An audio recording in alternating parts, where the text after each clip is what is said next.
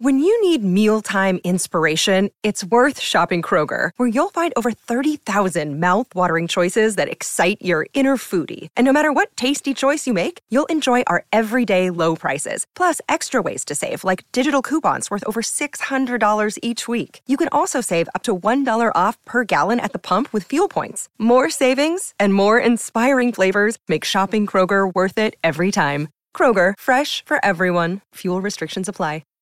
Brent Tate, very good morning. Good morning, Benny. How are you? Mate, very, very well. I thought you might have had to go check your phone to see if the kids had a student-free day on Friday as well. I thought that's maybe when I lost you, mate.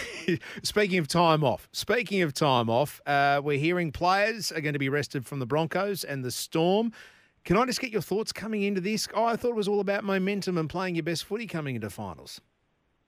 Oh, look, it's going to be interesting, actually, Benny, because if teams, whoever loses, I guess, week one from resting their players, I mean, that's going to be the argument. You know, they lost some momentum. But I think, and Penrith have probably proven this over the last couple of years, that the competition's so hard. If you do finish up the top and you have got the luxury where you can rest some players and give them a week off, mate, you know, I think I'd probably choose to do it as well, just to freshen them up, especially a lot of them that have a lot of niggles and stuff. But, you know, it is about momentum, so it'll be really interesting to see how both all the clubs that are resting them handle it.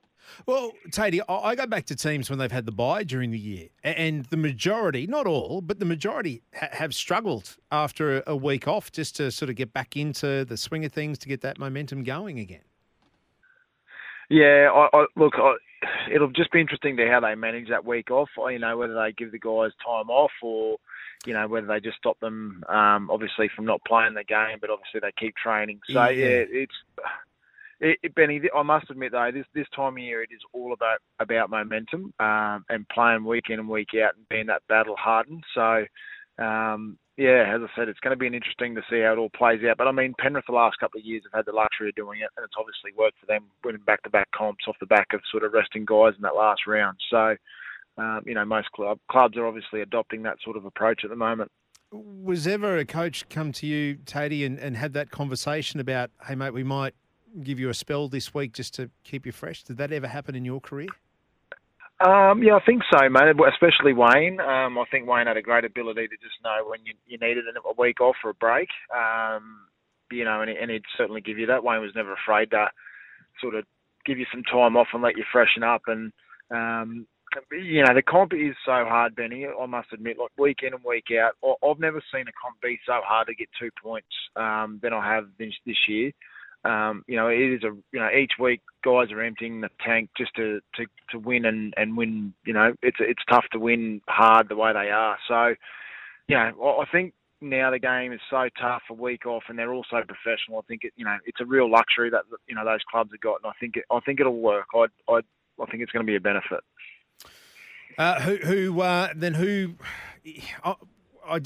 During the ad break, and I've got to get my head around this. During the ad break, I was speaking to our man on the Sunshine Coast, Luke McGarry from 7 News up there, and he was saying that the suggestion is that there could be up to 10 players brought in from the Falcons and Easts to play in the Storm side this weekend. 10 players. I mean, that's almost resting the entire team.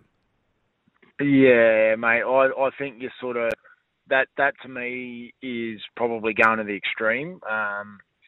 You know, I think, you know, if you've got the luxury to rest a few guys that might be carrying a bit of a niggle, that's fine. But to look at changing the whole team, I reckon that's probably going to. Yeah, I'd be sort of raising an eyebrow at that.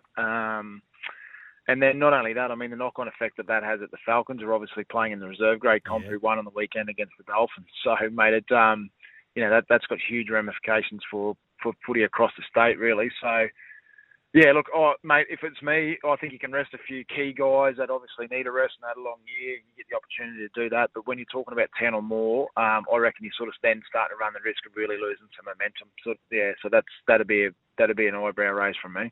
What about the record Brisbane have against Melbourne? We've got to go back to almost back when you were playing, Tatey, so back in the olden days, when the Broncos last beat Melbourne Storm, 2016 it was. Yeah, mate. They've always been a real nemesis of Brisbane. I remember playing Storm and copping plenty of floggings from them over the years. They're just a really tough team to play. And they're one of those teams that any time they play Brisbane, they just lift. I don't know what it is. I think it goes back to the old days of Rebo and the Broncos and all that sort of stuff, and being a glamour club.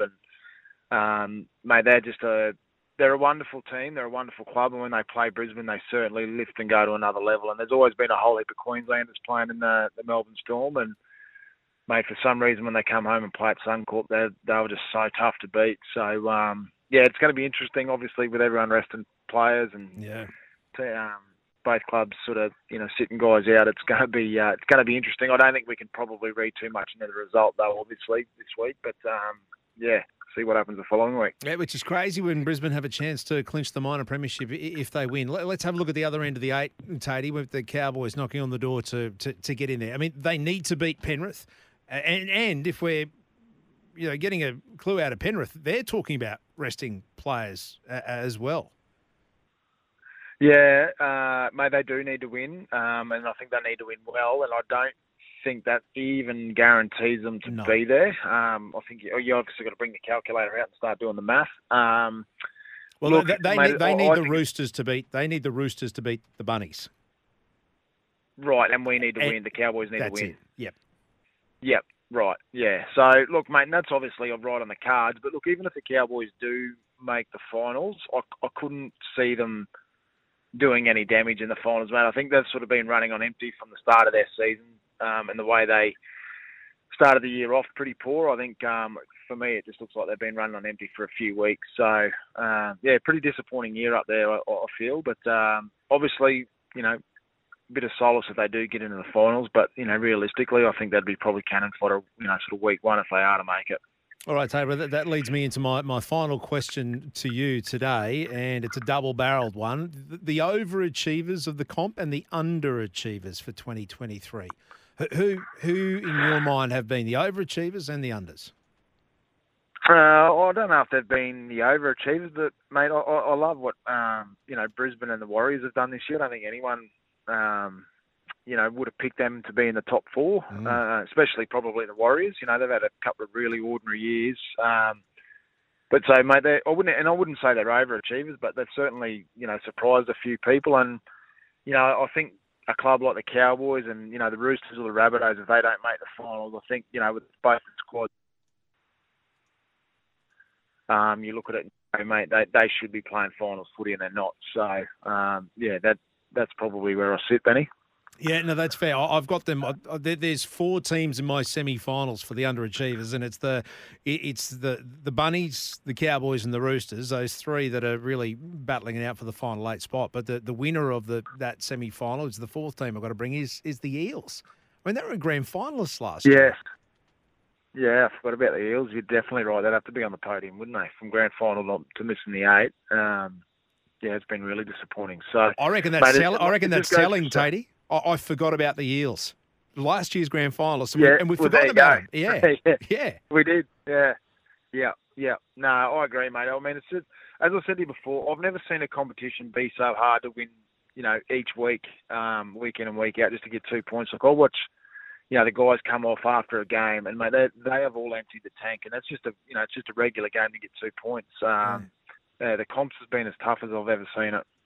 Yeah, exactly right, mate. Exactly right. Hey, listen, I'm going to let you go. It's going to be an interesting round of footy. That's what it's going to be, an interesting round, because we have no idea. I mean, we will this afternoon who's going to line up, although they put squads of, 22 and 23 out, so it's anyone's guess and still how they're going to line up come the weekend. Tatey, let's talk next week when it comes to finals time. Brent Tate, Kangaroo, Maroon, Broncos premiership winner, Cowboy, Warrior, and, of course, Fox Sports analyst. He's been there and done it all.